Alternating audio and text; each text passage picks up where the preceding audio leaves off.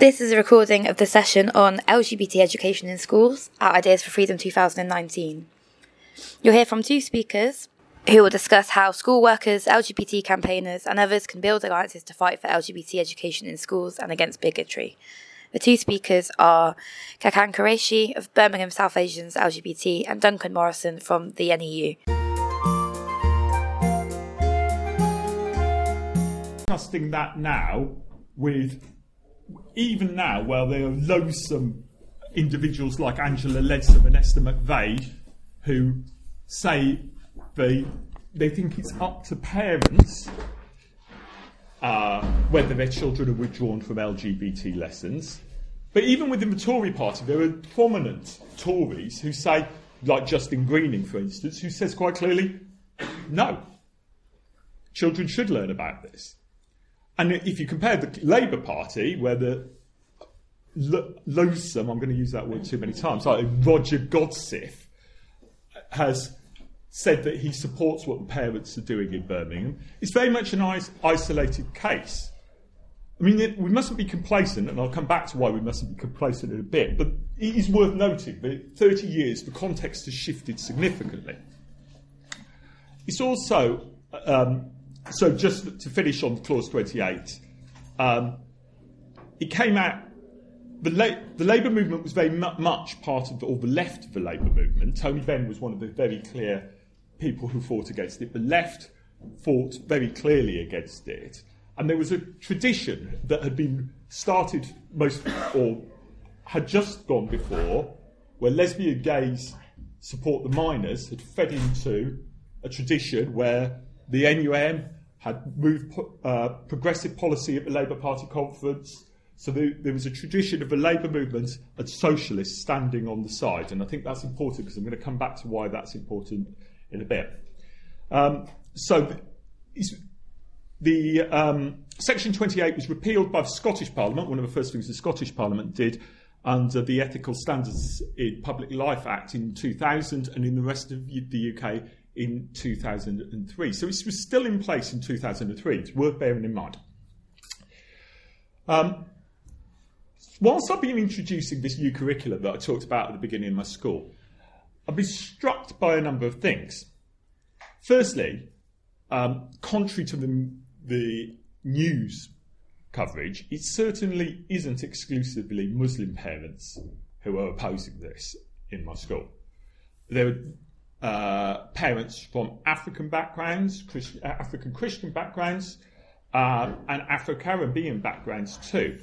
Now, I have to say, there haven't been many white British parents voicing their concerns, but that's because my school has virtually no white British people in it. I have one white British child in my class of 30, so it's not because I think that the white British are much more progressive than anybody else. Don't think that. I'm also struck that when I've been actually going to parents' meetings and discussing this with parents, to my surprise, homosexuality hasn't been the thing that has come up most. What they don't want is teaching of sex at all. And I think we have to be very clear that what will follow if we lose this battle is not, it won't end there. If we lose, and it would be terrible, the LGBT plus part of this agenda, they will keep pushing it, they will keep pushing back, and they will keep pushing back, and they will keep pushing back. So, it's all very dangerous, and I think we know that good relationship sex education is a powerful tool in helping children having safe, respectful relationships, being comfortable and happy with who they are, being able to explore their developing sexualities as they grow older. It seems to me, and I'm sure, I said I wouldn't take 50, now I clearly am, aren't I? Sorry. It seems to me, and I'm sure Qureshi was clarified this, but the protest in Birmingham schools seems not to have been initiated about the new curriculum I'm talking about. It comes from the No Outsiders in Our School scheme pioneered by Andrew Moffat, which is a fantastic scheme, and I would recommend people to buy the book and look at the book. It's an extremely good scheme. It's a scheme which pivots on the 2010 Equality Act to ensure really inclusive education. it addresses in an age-sensitive way, with age-sensitive text, issues around allowing people to be themselves and make their own life choices. In that, it has text which depicts same-sex relationships, children who want to cross-dress, and many other issues. It's powerful and valuable. I've done a number of these texts in my assemblies.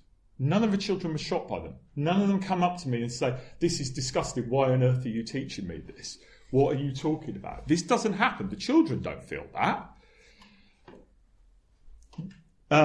So we should defend and support it. I think on the initial opposition from Birmingham, and I may be wrong about this, you may clarify, does seem to have come from conservatives within the Muslim community. But despite the press portrayal, I reiterate, it's far from just Muslims who are objecting. While the middle ground may have shifted since Section 28, the same reactionary coalition, the Catholic Church, parts of the Catholic Church, right-wing and conservative parts of the Jewish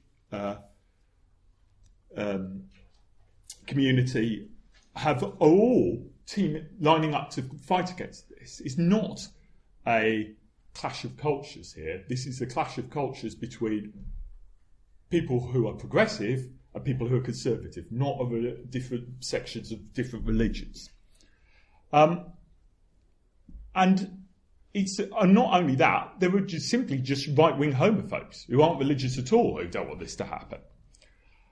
And I think they're emboldened by the Brexit landscape, which has allowed the discourses that were pushed basically underground to reappear.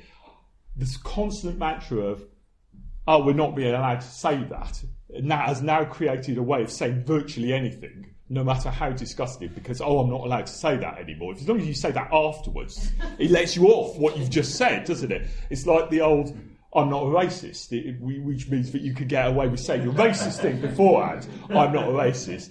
And that's part of what seems to be going on to me. And I think we need to confront this exactly as we did with Section 28, by building a coalition with the Labour movement and socialists at the heart of it.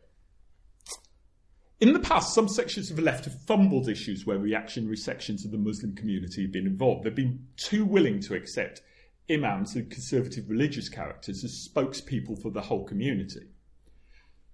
Whilst they rightly wanted to stand up to anti-Muslim bigotry, they've ducked confronting the reactionary elements within Muslim communities. I'm pleased to say that this does not seem to have been so much the case with the Birmingham protests. My trade union, the National Education Union, Pat and I were sat as the first statement on this came out, I think, looking at it, thinking, "Oh my God, what are they going to have said about this?" And both went, "Actually, that's not too bad. We can live with that." They have got basically the right policy, which is led by people who consider themselves on the left, have issued good statements about this, supporting the school workers and the schools.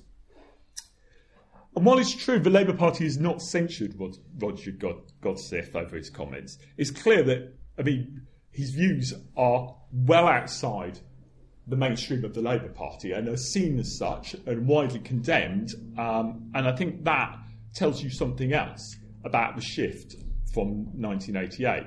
So I think what we need to do is make sure that the Labour movement and educationalists and socialists and trade unionists all own this issue, and we make it quite clear that we're going to stand absolutely, firstly for no outsiders in our school. Secondly, for the new RSE curriculum, because although the government has introduced it, it's worth saying they've been incredibly cowardly about saying, when this came up in Birmingham schools, you didn't find government ministers saying, "Well, actually, this is basically what we've been saying, we're passing legislation to do this." They all hit the ground and let those schools and those heads and the teachers stand alone. And I think that was disgusting. I think that is abhorrent. So we need to make sure that our party, our movements, we are clearly on side with this. And I don't think it needs saying why. I think the people in this room know that education which allows children freedom to understand themselves, to develop themselves, to become themselves is what we're all about. And that, in a sense, does link to the stuff about testing. It's about reclaiming a curriculum that allows young citizens to develop and be themselves in a liberated way. And I think I'll leave it there. Thank you. We're now going to hear from Kakan. Hi, my name is Kakan Qureshi, as you can see. Just a quick whistle-stop tour as to what's going on in my life. As already said, I'm a Stonewall LGBT school role model, diversity role model, writer, activist, campaigner, community leader, and pioneering activist for the gay Asian community as well now. So I'm adding a lot to my list. But basically, I've become quite involved in the No Outsiders protests from the pro-LGBT perspective. And the reason is because I wear the voluntary hat as Stonewall LGBT school role model, and it enables me to go into schools and colleges and I talk about my life and how I try to reconcile my faith with my sexual orientation. And then I just thought, with these protests going on, I just thought, how does that impact on me going into schools and others as well? So that's how I became involved, because I was simply tweeting to the responses that were happening on TV, and the BBC picked up on that, invited me in to speak at the big question with Nikki Campbell, and then my phone has not stopped ringing since then. Lots of media requests, which is really great because it raises the profile. What I've also learned is that although we have equality and same-sex legislation across the board, it's not transferring very well to BAME, Black, Asian, minority ethnic communities. I've always said it from day one. So this to me really highlights the fact how my two aspects of my identity have clashed quite considerably here, because one of the other labels that I wear is gay and the other one is Muslim. So to me, I look at it that I'm from Birmingham and I come from what is allegedly a multiculturally diverse city, but clearly there are pockets of this community which are somewhat very much conservative, and some of them are quite orthodox. And that does involve other faiths as well. But those faiths, unfortunately, you've got Christian concern involved, Christian voices. I heard about the Jewish community being involved, but the two individuals who are involved from the Jewish community are very much ultra-orthodox.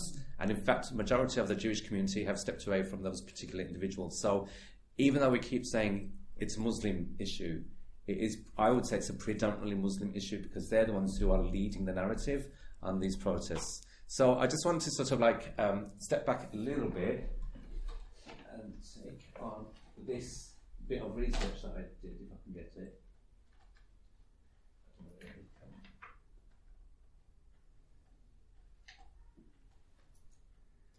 Okay, I don't know if can anyone read it? Press F5 on the computer and go bigger on screen. Did you say F5? Yeah, click F5. Thank you. So yeah, with my research, because obviously when I was coming out all them years ago at the height of HIV, AIDS, Section 28, I was trying to research, because I'd heard so much in Islam and from a Muslim background that being LGBT is haram or forbidden. So when I was coming out, trying to come to terms with myself, I did my research, looked at the Bible and the Quran, trying to look for answers. Unfortunately, what I did find was half a dozen verses which kind of looked at the story of Lut. Is anyone familiar with that particular story? What I would suggest in terms of your education is that, because you are going to face this from a number of people, is that go and research that particular story, find out your perspectives, what you understand from it, and the themes and the nuances and the issues that are involved in that particular story, because I'm getting trolled quite a lot lately from a number of people who claim that they're Muslim, give me their perspective on what that story means, because that is the one that everybody references when they sort of condemn homosexuality. But I ask people to look at the metaphorical rather than the literal, and look at the other issues. And the other issues is about rape, desire, greed, power, corruption, etc. So that's where I come from. This information here was given to me a couple of years back when I was writing an article about what it means to be LGBT and of faith. And as you can see, according to a gay Quranic facilitator within the Quran, the Holy Book of Islam, there are 114 chapters, 6,236 verses, 77,943 words, and 323,620 letters. And in amongst that, not one single mention of the word homosexuality or homosexuals at all. So just bear that in mind. What we then have is what we have as well, when we say that we're Muslims and this is what the Quran says, I always sort of challenge that and say, is that the Quran and the religion of Islam, or is that tradition and culture? Because we have to learn to differentiate between the three: religion, culture, and tradition. So who is familiar with Islam and any aspects of it? who sort of knows about cultures, differences in culture?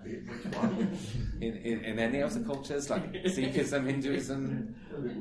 A little bit. And again, for yourselves, because if you're coming from, like, if you're teaching or you're educators or academics, and you have a multiculturally diverse school or academic institution, I would strongly recommend that in this day and age you go off and read, do a bit of your own homework and research, because what Duncan said already, he's already faced parents who are sharing their concerns, and they're saying in your school that it's not so much about LGBT, but it's more about sex per se, whereas what I'm facing constantly is the LGBT indoctrination, as they call it.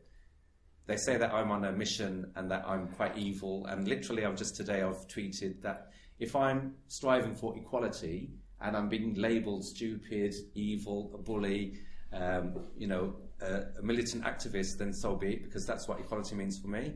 We have to go through these struggles and conflicts to achieve what we want.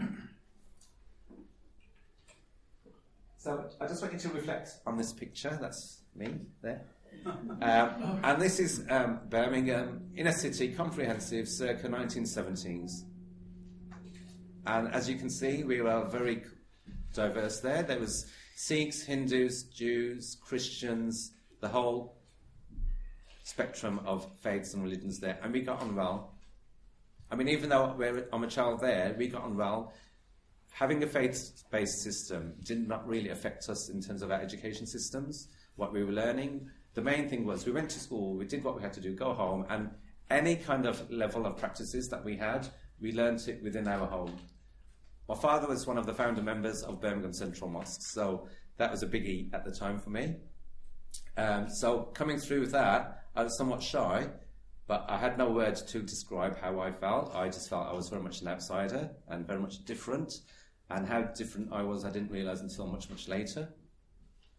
But again, that is Birmingham in the 70s, and that shocks a lot of people today, because they feel that Birmingham is either sort of one community or the other. Somebody who's a teacher in Wales said, "Can I share that with my school pupils, please?" Because it highlights that at one time the UK, and in particular the city of Birmingham, was multicultural in that respect. This is me again. When I was a college student at a drama college, and that was my first proper experience of meeting people who are LGBT+. I didn't know who I was. I was exploring myself, trying to make sense of it all, and thinking, what do I do with this? Because I thought if I had a relationship with somebody at the height of AIDS, HIV, and I had developed that, what do I say to my parents? I carried an awful lot of religious guilt, so I tried to abstain. I think at that point I would say I was a little bit maybe asexual or bisexual. I wasn't even too sure how to label myself, because I just thought I needed to express myself. Having something like the No Outsiders program, I think would have really helped me a lot, because it means that I could explore my feelings, identify what I was going through, possibly have support and assurances from teachers, which, as you can see in that previous picture, Mrs. Kent was my kind of role model. She urged me on and to speak up about whatever I was going through, but I didn't, because back then in the 70s, homosexuality was not a phrase that you bandy around quite easily, especially in schools and especially coming from an Islamic background. But as you can see, we're all kind of very diverse then as well. So I've been out for 28 years, with my partner 27 years. In fact, it was my partner which galvanised me to come out to my mum. We've been together all these years, and we've gone through a lot of racism, discrimination, homophobia, etc. And a few years back, because of my own personal issues that I was going through with my family, I call it dormant homophobia, because I didn't realise that my brother, who I thought was very accepting of me, turned around and said, I can help you financially if you split up, sell your house, and then that way I will support you. You're welcome back into the family fold. So I call that dormant homophobia, because even though I came out all them years ago thinking everything is fine, it literally was a bolt out the blue. So going back a few years, I set up this South Asian social support group called Finding a Voice. It's only a small group, volunteer led by myself. I do all the PR and everything. Last week we celebrated our 5th anniversary, which is great for me. But it also enabled me to start exploring what it means to be gay and Muslim in the communities today, and listening to other people's experiences, especially from the South Asian community. And I realised that whether they're Sikh or Hindu or atheist or what have you, we're all very quite similar. So I started writing about homophobia within South Asian communities and Islamophobia within what I call mainstream communities, and looking at how the country is somewhat divided, very much so, and I think Brexit compounded that. So that led me to become a writer and speaker about it, and I think with these protests, it kind of really brought it home that we have so much work to do, that we should never stop doing it, and we can't be complacent. And even in schools, it's quite strange, because now I'm friends with Andrew Moffat over at Parkfield and Sarah Hewitt-Clarkson over at Anderton, and it's quite strange how both of them have responded in different ways. Sarah is such a strong woman. She's carried on with his programme as such. It's not really a programme. What they do is they talk about it on a daily basis within the school, and there is a BBC Asian Network debate which was recorded last week. If you can find it, listen to the last 20 minutes, because that highlights how good that education system is within that school, because they talk about equality and the children speak up about how their perceptions on the world. Whereas over at Parkfield, Andrew and his colleagues, they're in consultations with the parents, but I think the parents are, unfortunately for us, but fortunately for them, they are winning. From what I understand, the programme has been shelved, the books have been removed, they're not even allowed to talk about LGBT within that particular school. So for me, it does become really emotive, and it triggers a lot of emotions, because I'm thinking, how can my city, have such a major conflict outside primary school gates, where I would think that children are the most safest place to be, where they keep saying that I'm indoctrinating the children. I feel that what we're trying to show them is that you've got to be diverse and willingly accept other people. They keep saying that I'm the one who's being the bully, I'm the one who's causing the problems, and I'm the one with all the issues, sort of trying to brainwash the children. This is what brainwashing does, I suppose. This is a number of us individuals who came out Birmingham Pride 2015.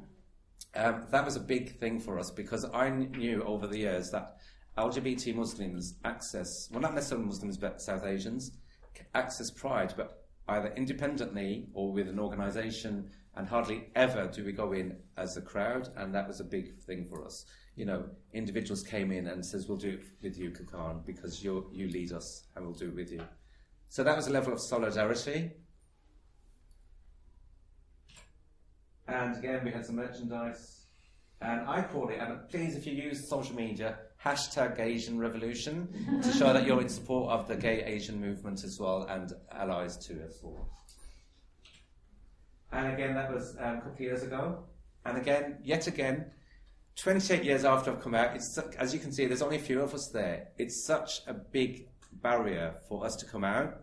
I'm quite fortunate. My story is, I've been out so many years, I couldn't care less anymore, really.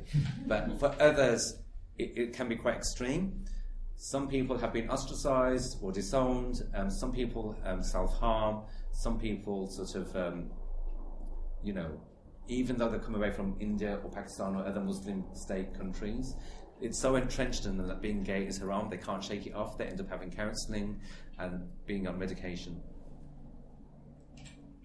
This is London Pride 2017, and again, that was a historical moment in our history. That was, again, the first time 100 gay South Asians came together en masse to show that we exist. And again, referring to No Outsiders, this is what we're talking about when we're saying about diversity. We're trying to show within the schools that, you know, being gay is not just a white thing, it's across the board, across the globe. Last year, I organised the South Asian LGBT Conference, the first one of its kind, again to try and empower and inspire those who are feeling somewhat neglected or isolated or, yet again, outsiders. We touched on mental health, sexuality, religion, faith, visibility and human rights. We even had the first Prince of India who had come out as gay, speaking to us via Skype, which is an achievement in itself. And then earlier this year, this is one of the most proudest events that I organised. It was the LGBTIQ plus Intersectionality and Islam Conference. I was buzzing, I was on a high, it was back in February, everything was going great. Eventually the communities are now talking about faith and sexual orientation and identity. And on the back of that, I'm buzzing away, and No Outsiders happened with the protests, and suddenly my head was spinning, and I just thought, what the hell is going on here?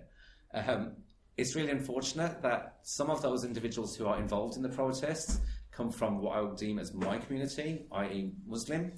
But again, when you look at it wholly, not only seems to be like a Muslim versus white LGBT community, but it also begins to look at a brown versus white, and it also looks at maybe extremism versus progressives, because the main lead protesters over with the No Outsiders programme protests are somehow, strangely enough, affiliating themselves with the likes of Nick Griffin, Katie Hopkins, and other extremists, and they just think it's fine. Shakil Afsar, who I have been communicating with, you must know of Shakil Afsar. He keeps saying that he's not homophobic, but clearly the people that he's sharing the platform with are. And he shared his platform with Katie Hopkins on Eid of all days, but he was showing that they are much more tolerant than what we are. That was bizarrely enough. But again, it's something that I find that I'm constantly challenging, because what is he perceives as being Muslim, to me, I just think I need to question it a bit more. There we are with Andrew leading Birmingham Pride Parade. Again, this is, she wouldn't mind me saying, Saima Razak. She's very much a Pakistani lesbian woman. She also is involved in sort of trying to support us against the protesters, because she's from that particular community, Alum Rock, and Alum Rock in Birmingham is very much predominantly what we would say Mirpur community. Does anybody know what Mirpur is? It's an area of Pakistan. Yeah, which is very much agricultural, rural. So yet again, that adds another layer to the whole sort of protests, because their mindset is different to more progressive, much more ultra-orthodox conservative. Shakil, I have to mention Shakil because he's only 30-something years old, born and bred in this country. He's gone through the British education system, and he feels that if his child was at whatever age of consent identified as LGBT, he will show them the door. And I said, but that will make that child homeless. He says, I don't care, not my responsibility. So if that isn't homophobia, I don't know what is. Just finally, that's my poem that I wrote a couple of years back. Do you want me to read it out, or are you okay? Read it out. Freedom of speech incites racial and religious hatred. Freedom of movement creates borders on immigration. Compassionate Christians and indoctrinated Islamists close communication and cause culture clash. My freedom is a contradiction. My freedom is a contradiction. Ban the burqa, burn the bra, bless the bikini. What I wear is not my choice, is by choice, is whose choice. My freedom is a contradiction.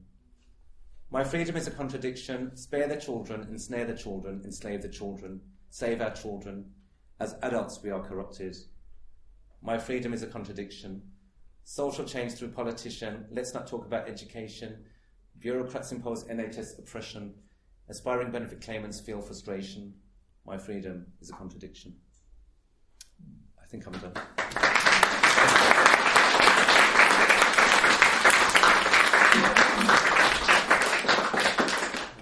Thank you very much. We're now going to have some time for questions, discussions. If you just indicate, I'll try and keep it a balanced agenda, so I may rejig the order. So first off, I'll take Raquel. Thank you. Thank you to the speakers. When I saw the pictures of the No Outsiders protests, something that really stuck with me was these kind of like placards that the parents had that said, "What about our human rights?" and then between parentheses saying parents. And I think that this is perhaps something that we don't talk about enough, which is that like parents shouldn't be able to say everything that happens in their children's lives, and this comes like in various other political issues that we face, like vaccination, or like whether children should be taught about like evolutionary theory in school, and whether children should be taught about sex and about homosexuality and all those sorts of things. And I think that that's something that we should be tackling, that parents don't own children, children are not property, they shouldn't be able to decide everything that happens to their children. Also because when their children come out of the closet and they take them out, the state is going to have the responsibility of protecting those children in. And the state should also have the responsibility to be able to tell those children that it's fine to be gay, and that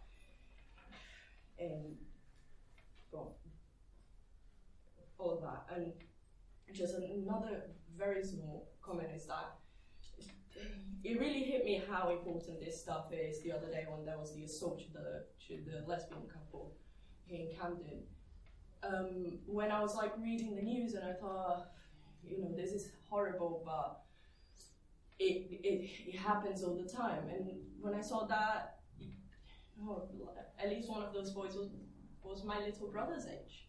And this shouldn't be happening. Like, children should not be involved in this type of crime at all.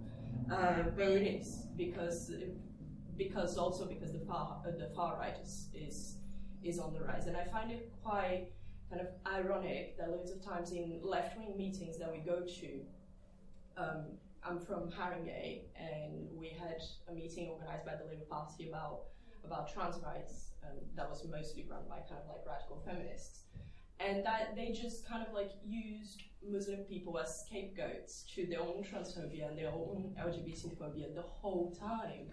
Just saying like, oh, but what if there's a Muslim woman in this refuge, and then there's a trans woman that comes in there? What about Muslim parents? One, like, that's complete scapegoating. That's not the whole community. And as you said, it's a few more conservative religious people that kind of like represent that. So also like, parents shouldn't have that right, so independent of their religion. Thank you.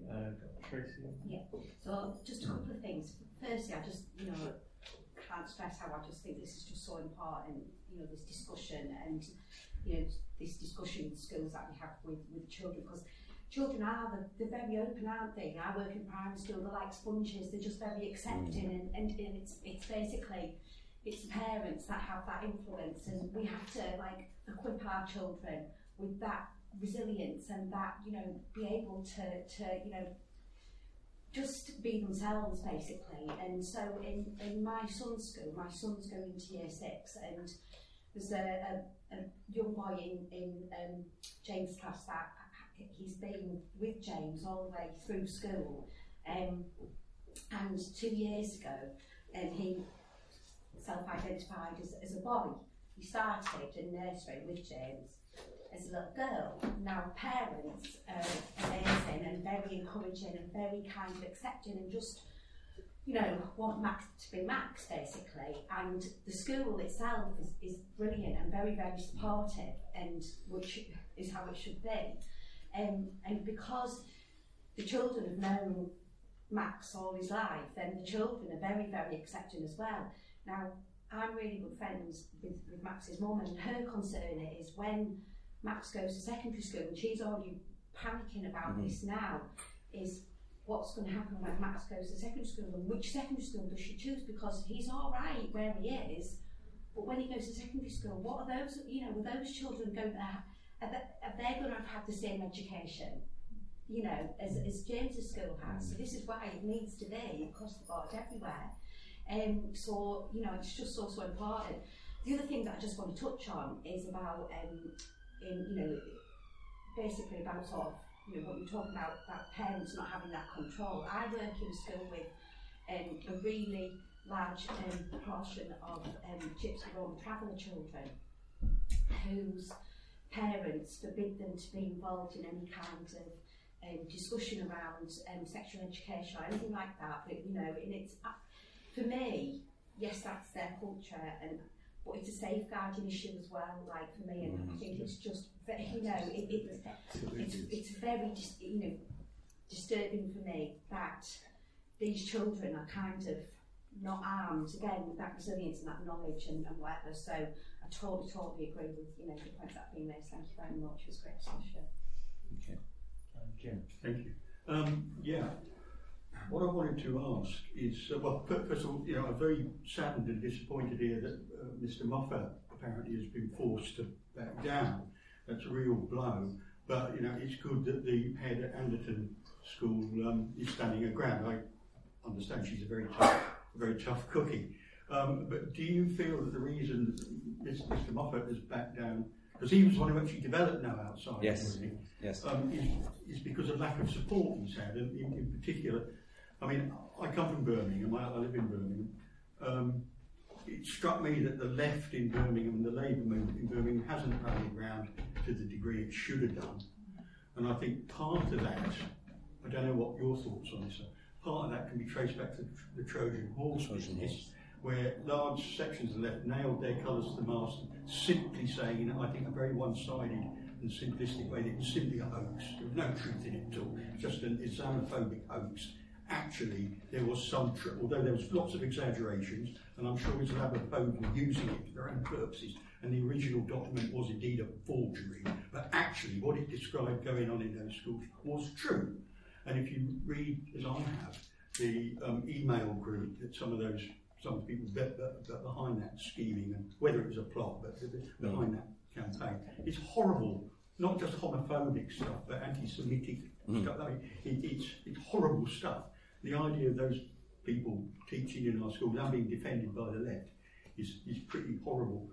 But I want to come back and ask you, I mean, it is the case that Shakil, what's his name? Shakil Afsar. Yeah, who's not even a parent at the school. He's a sort of professional agitator.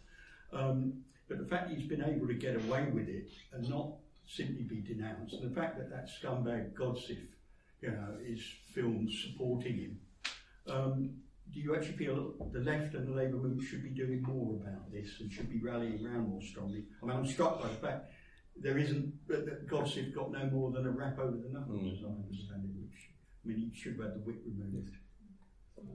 Do you think we should be doing more? I think the only time, I always say for years, I've always said that the only time Birmingham hits the headlines is when we do something bad. It's such unfortunate. And again, I think for me, looking in, I think it's the councillors, they're trying to appease the majority of the community, rather than sort of side with us as the LGBT community. And it's really unfortunate that Shakil is being allowed to have that narrative and lead the protests. And that's why I applaud Sarah, because she's been resolute in saying there's no programme, we're just going to educate, because if I don't educate on these issues, the protected characteristics under the Equality Act, I'm discriminating and I'm breaking the law, which is her mantra throughout all this, and it's fantastic.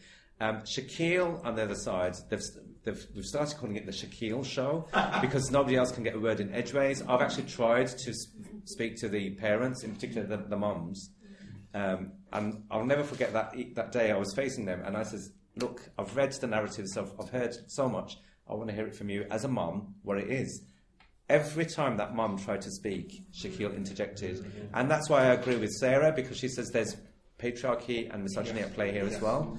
And again, the story of how all this stemmed about, I don't know if you know about Dr. Kate Godfrey Fawcett, child psychologist. She was doing these videos. She attends Muslim conferences and events. She talks about their Western ideology, sexualization of children, our children in particular.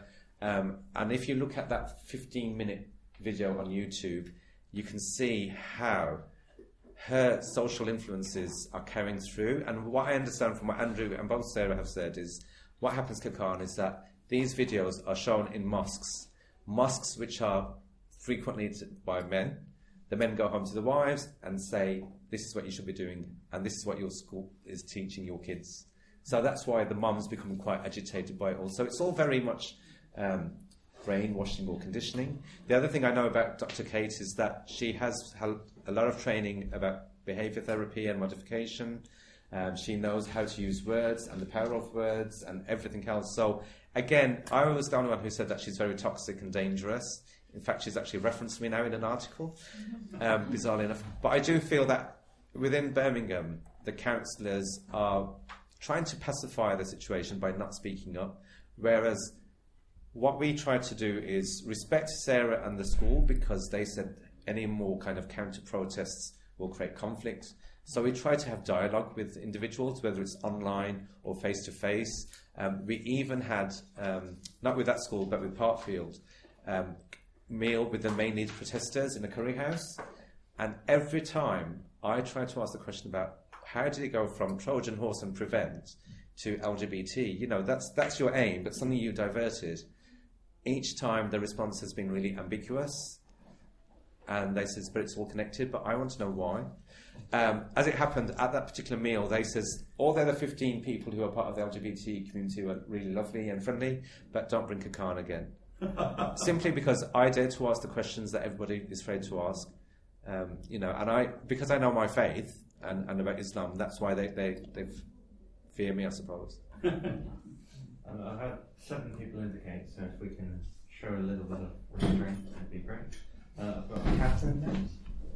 Yes, there's one point about empire and one point about class. So I'm talking in my previous session about kind of imperial legacies and Brexit, and one of the things that is, you know, people don't know very much about imperial history is how many of the countries of the former British Empire had their homophobic laws put on the statute books by the British in a project of Christianisation and getting rid of these bad practices that people of other religions were, you know, being tolerant of.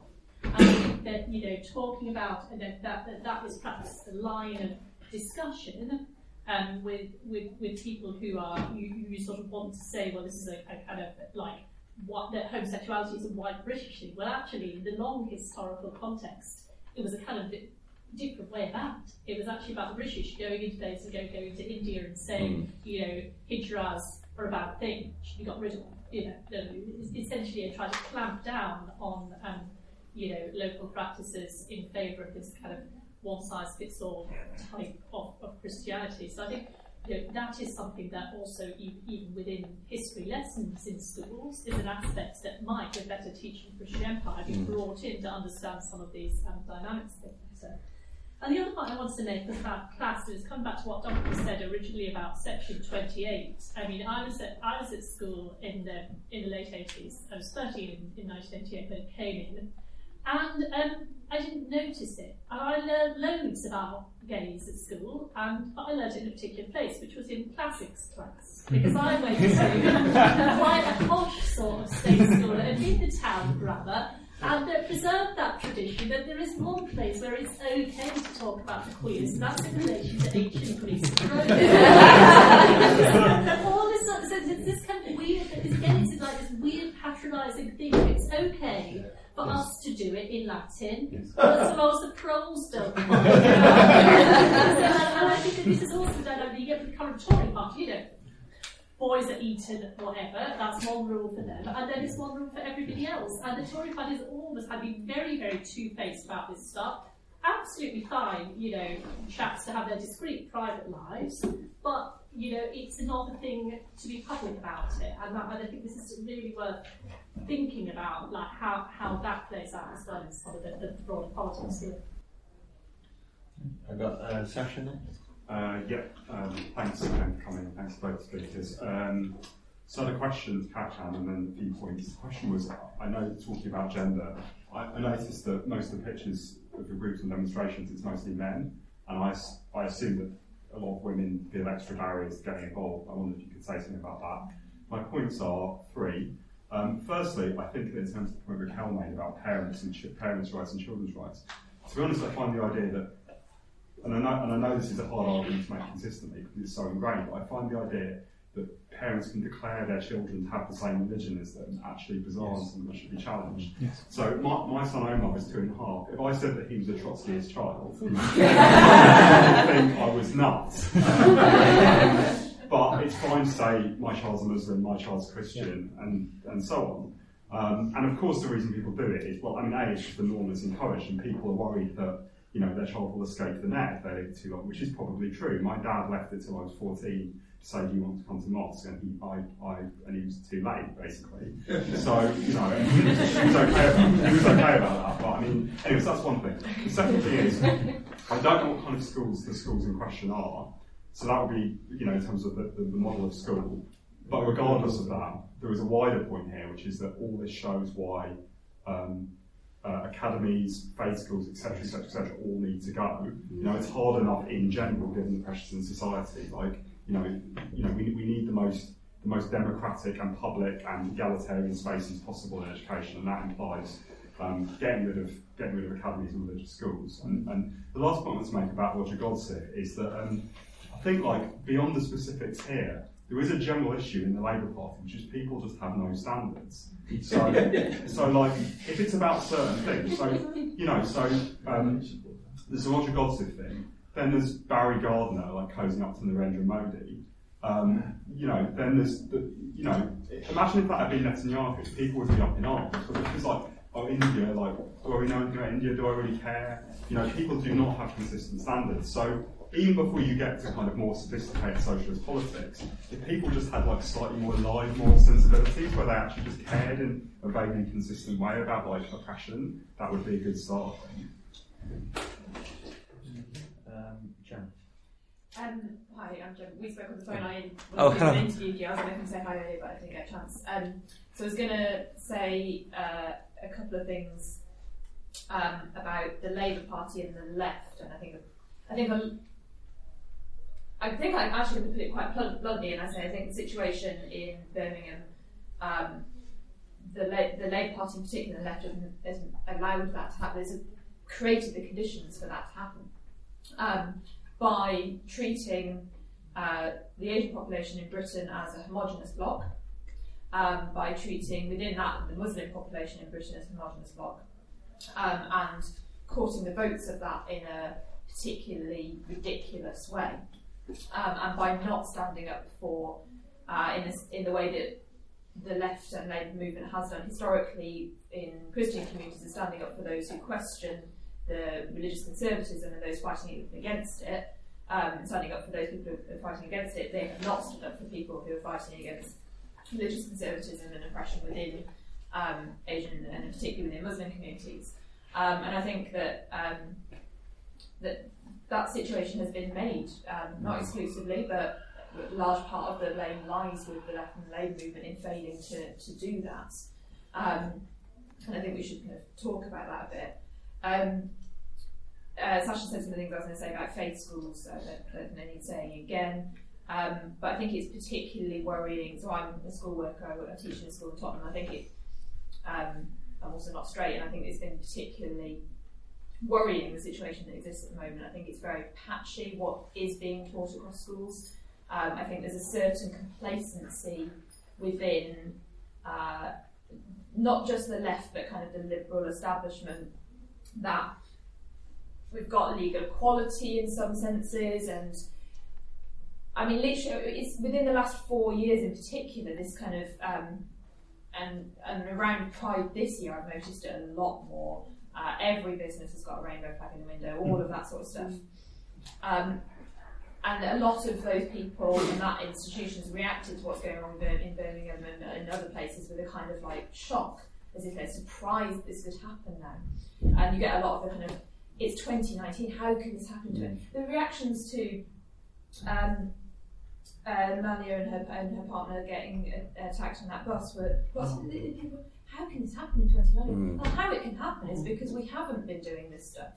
And it is patchy across the country, and it's patchy across different schools, and faith schools still exist, and these things are ingrained. I wanted to ask questions when we talked, and I did the interview with you.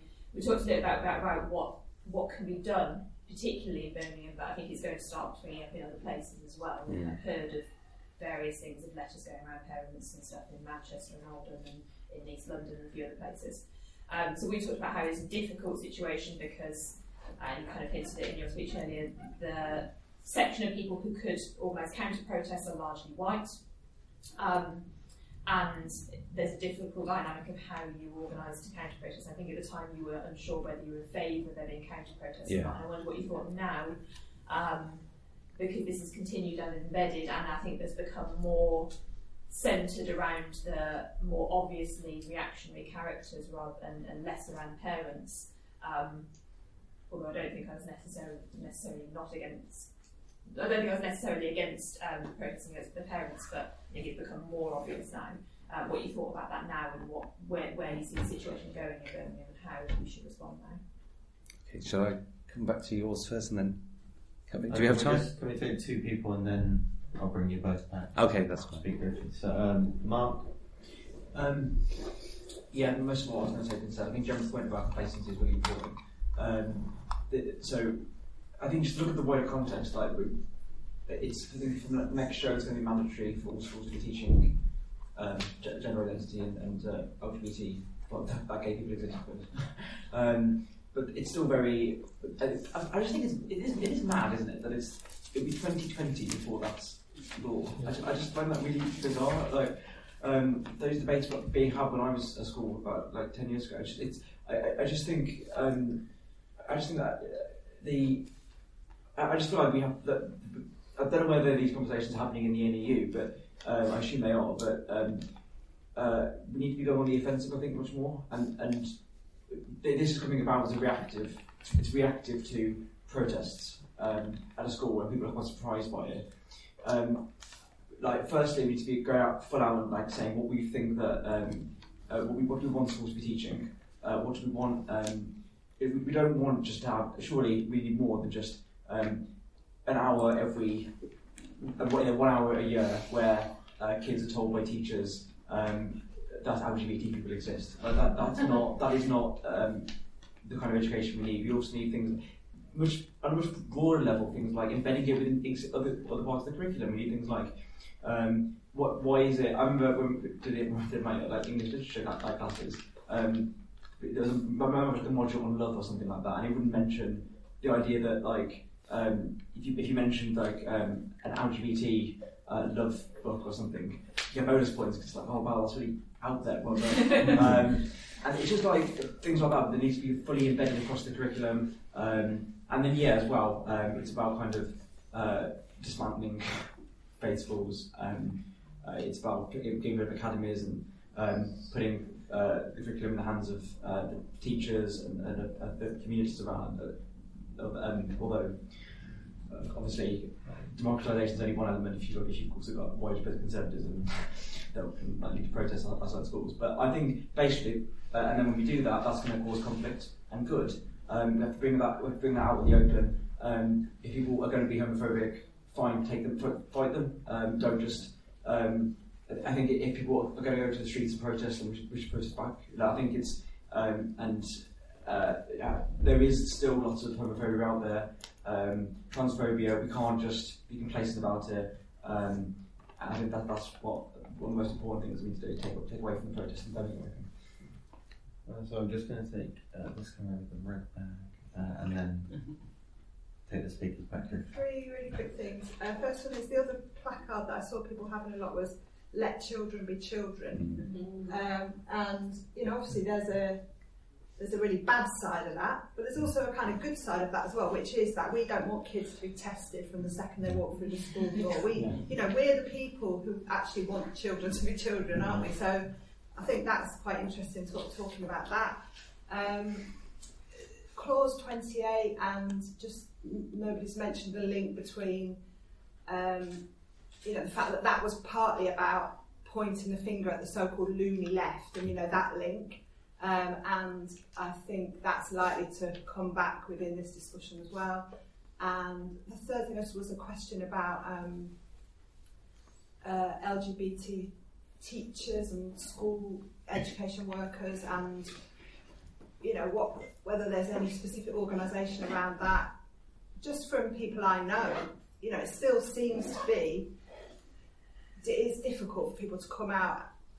You know, people have this thing about they don't necessarily want to kind of give their personal life out in school, but then it's obviously a really positive thing if people can do that, and just if there's a discussion around that within this broader.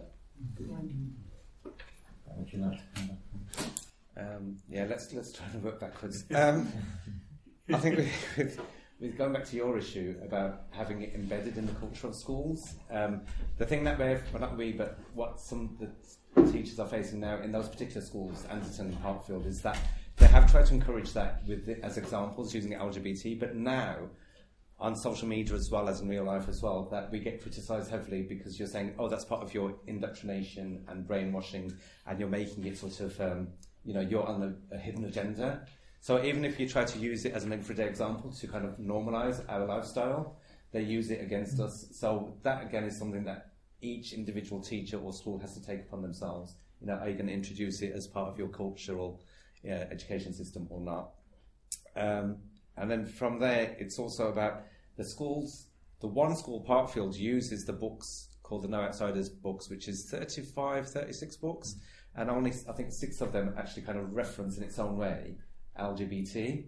And from what I understand, the former CPS, Nazir Afzal, has said that the 2 books that have given consent to the parents is one is called And Tango Makes 3, yes, which is about the 2 male penguins who adopted an egg, and the other one is My Princess Boy, based on a true story of a mom whose little lad dresses up as a princess and says, I'm a princess, I'm a boy princess.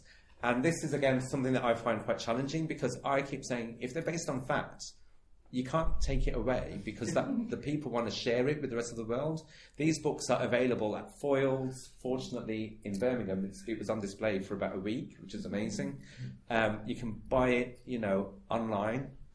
But again, the parents who are kind of challenging me are saying that's all part and parcel of your conditioning.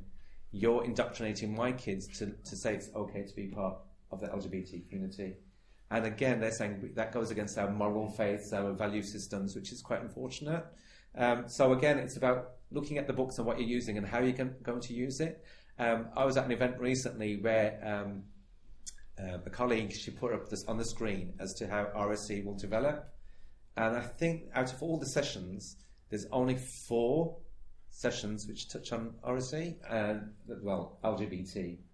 So really, in terms of like history and in terms of how we're moving forward, if you look at Section 28, which was only abolished in 2003, LGBT equality has only been around for 16 years. And 16 years later, within a school, we're going to have only X percentage of the curriculum looking at LGBT. So a lot of people see that as progress, but I just think it's not good enough. But again, it's challenging that. And again, it's sort of how do we take it forward? I love what Sarah does. That's all I can say. I love the fact that she is continuing to have that dialogue on a daily basis. And if she feels that the parents want to take the child out of school, let them. That's her mindset, which is quite unfortunate. But she says, Kikan, I have to let it happen because it's going to be mandatory next year. But for me, I just think if this is what I call the soft approach and there's little protests happening, I know, like I was saying before, it's happening in London, Manchester, and it's setting a trend, because it'll be 1 or 2 parents will come in, share their concerns, and then they'll turn around and say, oh, the school is not listening to me, and then suddenly the school or the head teacher or the deputy or whoever will become the villain. And that's something that we have to be mindful of. I also think that when Fatima Shah, back in January, February, actually said on the news, I don't want my child to be taught gay, that is when I feel that either the Labour Party or somebody, the council, somebody, somewhere should have stepped in and says, actually, you've got it wrong. This is what I need you to know about. But for whatever reason, Fatima Shah has disappeared off the radar completely. So I don't know, is it a well-organised global movement, or is it sort of local to us or nationwide?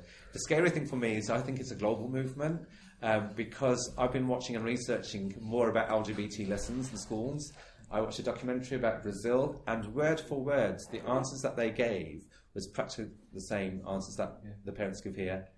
It's about indoctrination, conditioning, etc. So that's really unfortunate. So we have to be mindful and listen out, and that's why I put that one up there as well. about challenge opinions, know your history, whether it's LGBT history or faith-based history, listen. And again, it's not about Trojan horse or about being extremism or, prevent strategy. It's just about being listening, productively and actively. So I hope that's answered your question on that one. Yours about my group being predominantly male. I've tried really hard because I tried to open it to men and women. There are a few women who have access to the group. They want to be activists or campaigners. I champion one in particular, but unfortunately, she's done a few events and workshops, but it's having a psychological impact on her because of what she's experienced. It's triggering her, so she's backed away. And there's others, women, I don't know why they're not coming into the group. I thought it was just my group, but it seems to be across the board in Birmingham. I'm not too sure how it works in London or elsewhere. Do you have many women take up LGBT spaces? I'm not too sure. But in Birmingham, it just seems to be very much a closet, if that makes sense. And in terms of the political aspects as well, I do agree that more should be done for both Labour, Tories, Lib Dems. But again, I feel that they're appeasing the community. They're not listening to us and what our concerns are. With regards to the two schools, Parkfield is an academy where it all started off, and Anderton is a state school, and that's the difference. Parkfield listens a lot to the governors and the governing body. And that changes the dynamics, And in regards to the other political aspects, I completely forgot what they were. But going back to the counter-protests, I still feel that we need to do something. In respect to Sarah, I don't feel it's fair to have even though I do want to sometimes think I need to be at the school gates, I keep thinking that if we're going to have a protest, it has to be much more creative. I've actually said, what about a mini pride outside the school gates or something, bring the community together, or a multi-faith event, or I'm working on, with somebody what we're going to do, hopefully, is read out the books, make the 6 books that are raising concerns, get it all recorded, and then just play it in the schools and see what happens with that one. So I'm thinking the way to protest is be more creative, include the community, bring on board the residents and the parents and whoever who are in support of LGBT inclusivity and take it forward. Currently, we're kind of working on it. Fortunately, in Birmingham, Shaquille, Amir and his sister have had an injunction order on them, but apparently, I heard that last night they were still protesting a bit further away from the school, and they used a huge megaphone which still disturbed the residents and the school. Duncan, do you want to come back on? Yeah, so the first thing is, I think I was glad Gemma and Jim said what they said, because I think on reflection there's an important corrective about what I was saying about the Labour Party and the left at the moment. I think that so there's two things more things I wanted to say. I mean, one, I think it's worth, you just touched on this, but it is such a small part of the curriculum. And most of the curriculum, most of the books on the shelves in the school show heterosexual relationships. Most of the books on the shelves show all the normative views of heterosexual love and relationships and women's roles and men's roles. And yet, this tiny amount of books, and they say we're indoctrinating them. The indoctrination is massively on the other side. Massively on the other side. And schools, I mean, I strongly agree that parents should not be able to say what their children are going to be. And schools are the places where children should be able to break out. We create those spaces for children to discover who they are and who they want to be. And that is why I think this is incredibly important. I also think I was wrong. So I said that I was never challenged by children. And I remembered that 5 years ago, so I've always done the sex ed in our school because there were not many men teachers, and we split the genders in year 6, and it was a very poor offering, but it was only done in year 6. Panic before they go to secondary school and meet people, and all this sort of stuff. And we had the boys in this thing, and these were all white British boys, white British working class boys, and something came up about gay relationship, and they went ugh, and So I paused, and my colleague, who not as left-wing as myself, went, "What on earth you do?" And went right off at these boys in a real sort of, "You can't say that, it's disgusting." And I said, unfortunately, it was the end of the session. I walked out and we talked about it. I said, "I'm not sure that's quite the way to deal with this." So we went back and we had a discussion with them and said, "We can't tell you what to think. You have the right to think this, but you've got to treat people with respect and dignity. I can't tell you that you have to like that there are homosexual relationships, but you do have to treat people with respect and dignity." And I think that discourse is important. I think that's the way to deal with it. I no more than I should be able to the parents should be able to lecture to their children that they shouldn't like gays people. Should I be able to tell children exactly what they think? But you have to try and tease through the arguments. You have to try and win those children and open windows in their minds that makes them think, hang on, this is something different from what I've heard at home. Alex and Duncan don't think what I've been brought up to think. So there is a different option out there. But I think we will make a mistake if we are didactic about it. I think we have to create those spaces to have those discussions and debates. Okay, I've just got 3 more speakers, 3 more from the floor, and then we'll take the speakers back one more time, and then that will do it. So I've got Bob.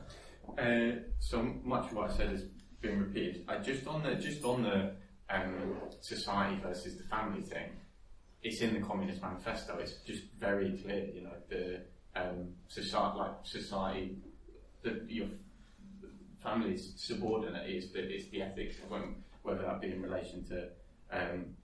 That's the kind of nub of a lot of these things about parental choice and choice in education more generally. And when we see things we don't like, Niall Ferguson running the history, it's not sort of, oh no, but you live in an anti-imperialist household. It's we want to challenge what's happening.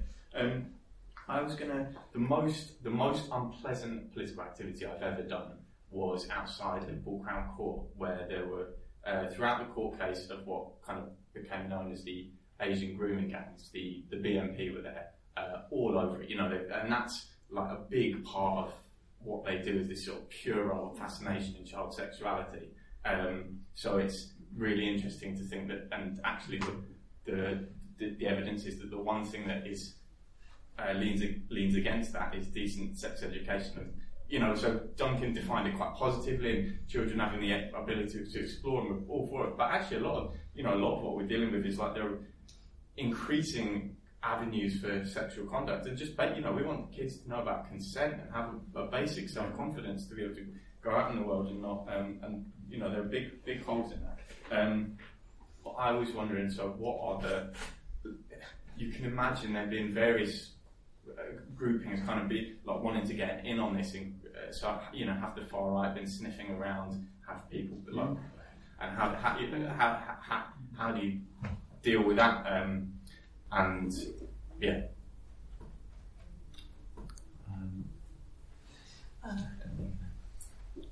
Hi, I just wanted to say how amazing what you're doing is. I work in a power station in Sheffield, and over the last couple of months, I've heard some very, very Islamophobic conversations and prejudice in my workplace that I found quite shocking, but I've been quite naive about it, I suppose.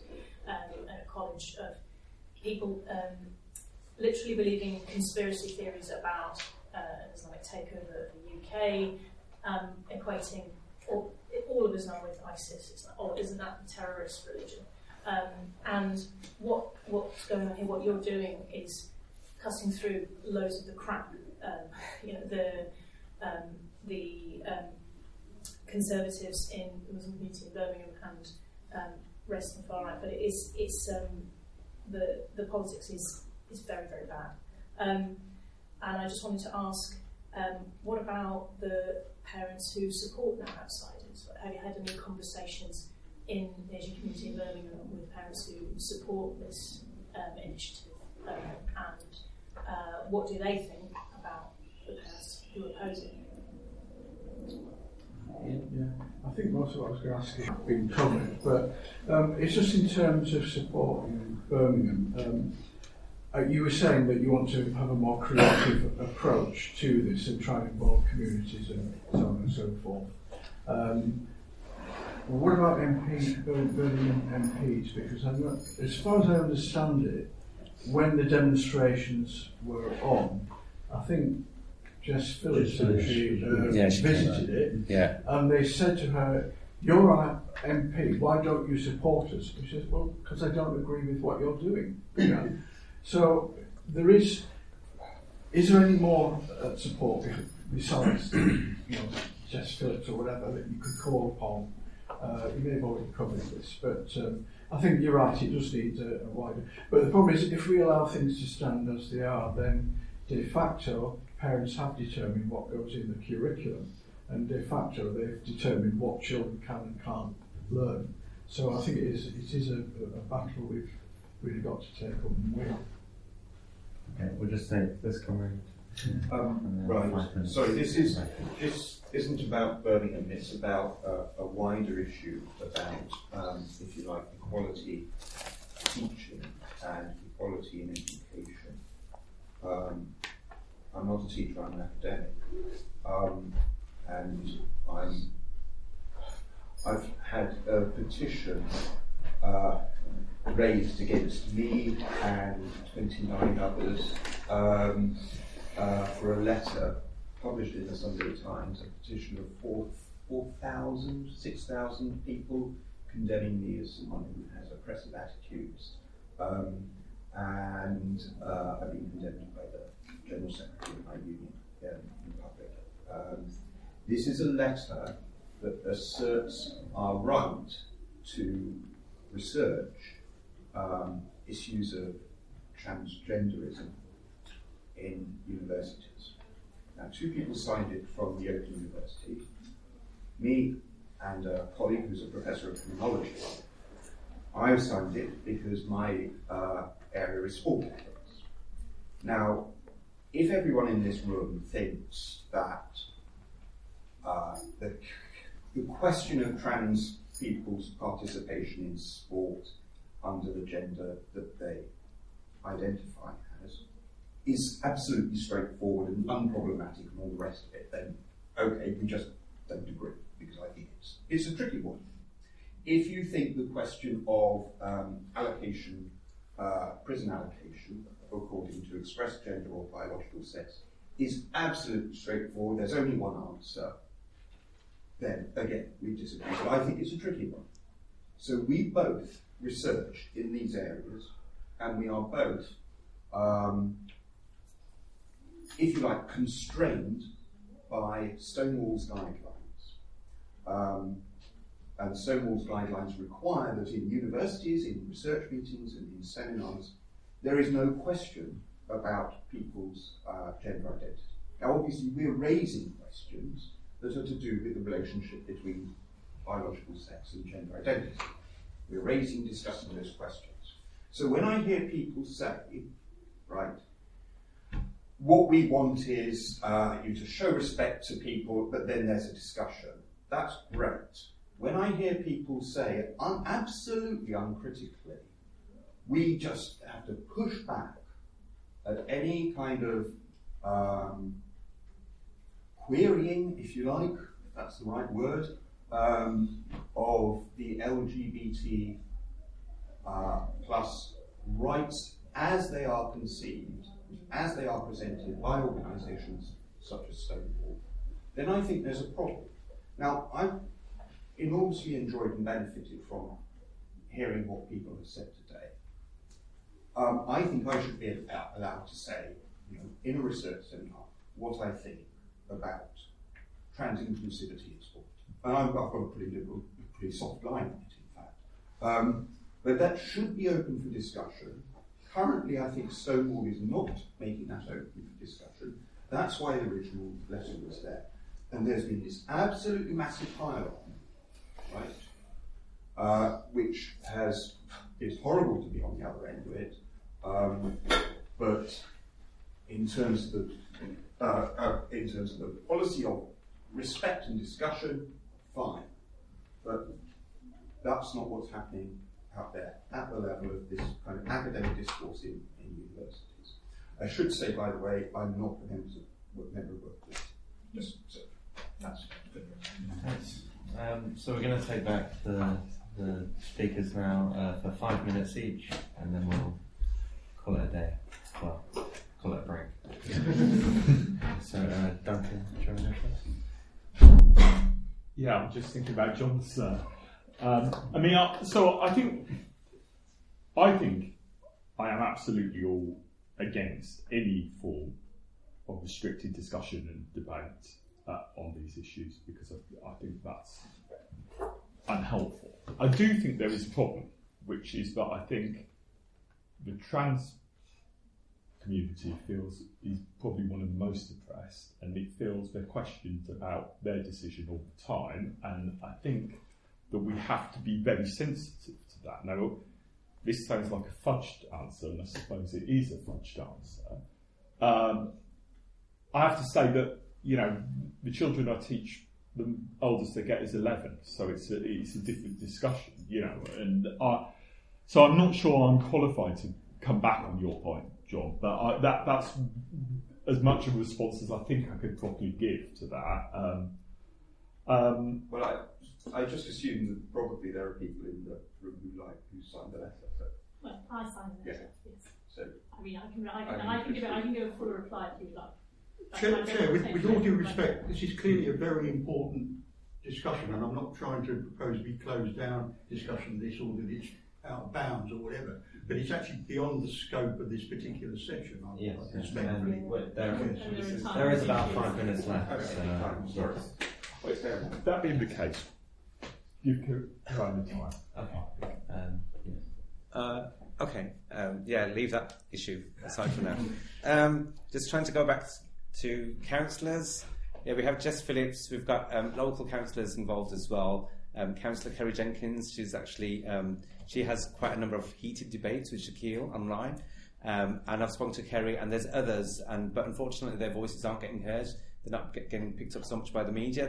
They get picked up by the local media, but not so much by the national. But there are a number of people who are on board with that. They're supportive, and they're looking at ways forward as well. So we're constantly looking for resolutions, but it's quite that battle, isn't it, really, trying to figure it out. So the councillors are involved in that. And Shakila keeps saying, he'll say to Kerry that you're like this, that and the other, and she has to come back and reason with him. And no matter how much we try to reason with Shaquille and his supporters, they keep saying that we're being unreasonable and intolerant of their Islamic faith belief systems. So that's where we are with that. Going back to parents, there are some parents who have been supportive. There's a number of residents that I've spoken to myself. They're very much proactive and really positive, but again, their voices aren't being heard. And I think because it's so close, I don't know if you know about who's in the news, but that some of the people from counter-protesters Seeds, which is supporting the education of equality and diversity in schools, they were pelted with eggs. They went out one evening and they got pelted, and some of the residents felt intimidated by that as well, because they heard from other protesters that their windows will get smashed and what have you. So there's much more to it than just our parents on board on that. There's fear and intimidation and harassment, unfortunately. As I said, but the residents and some of them are speaking to me.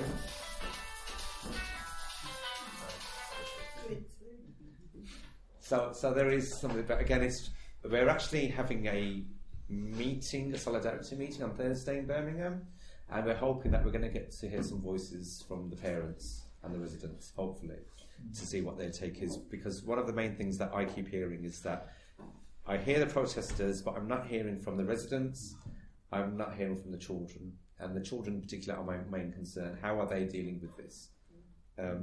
And with regards to the far right, Nick Griffin and Christian Concern and Christian Voice and EDL and all the others, Katie Hopkins in particular, they're jumping on board and they think it's great because suddenly the majority of the Muslim protesters and these far right, EDL, etc., they've found commonality, which is an all-time low for me. And it's just like, isn't this great? Because they're sort of they're kind of like they're loving it because suddenly they've got LGBT agenda, and the wording that they use and all the sort of criminal activity that goes on online is wonderful for them. You know, and I'm just recently being picked up on their radar recently, so I'm just mindful of that. You know, and I have people raise concerns about, you know, can you go out independently, you talk, and everybody's concerned about my health and safety, because when they talk about protesters, even though Seeds is predominantly white, I'm the one who's in the firing line, as it were, on the media and what have you. So, yeah. But I do feel that it needs to be... We are hearing that the narrative is white LGBT versus brown Muslim protesters. And so if you do have a very diverse school, community or whatever, please, please, please be the ally, listen up and do what you can. Because as I said, for me personally, it is becoming an emotional issue more than anything. Because I just think, how is this happening? You know, I showed you the photos of when I was at primary school. Great days, great teachers, we got on with our life, you know, whatever faith, belief system we had, Christian or whatever, we took it home and that's how we practiced. But here it's spilling out and it's like crossing boundaries and barriers. And I've never known parents to dictate the terms and conditions of an education system, because if you are to the faith, I keep saying now, you'd be against art, you would be against music, dance, drama, any form of creative therapy, because that's not permissible in Islam. You wouldn't have anybody going for sports because you're showing flesh. So, you know, you could quite unpick it quite easily. But again, it's about doing that research and finding out what does the book actually say about these particular issues. It is, you know, a great read, but pick what you can. Thank you very much.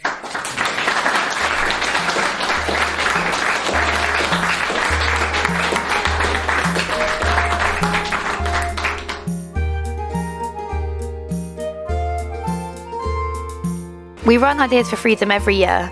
For more talks and discussions, come and join our now legendary annual Socialist Summer Getaway above Hebden Bridge in West Yorkshire on the 8th to the 11th of August. This will be a long weekend of music, campfires, food, drink and socialist discussions, workshops, tree climbing and messing about in the great outdoors, open to all. More information and tickets from £20, including food, at workersliberty.org/camp.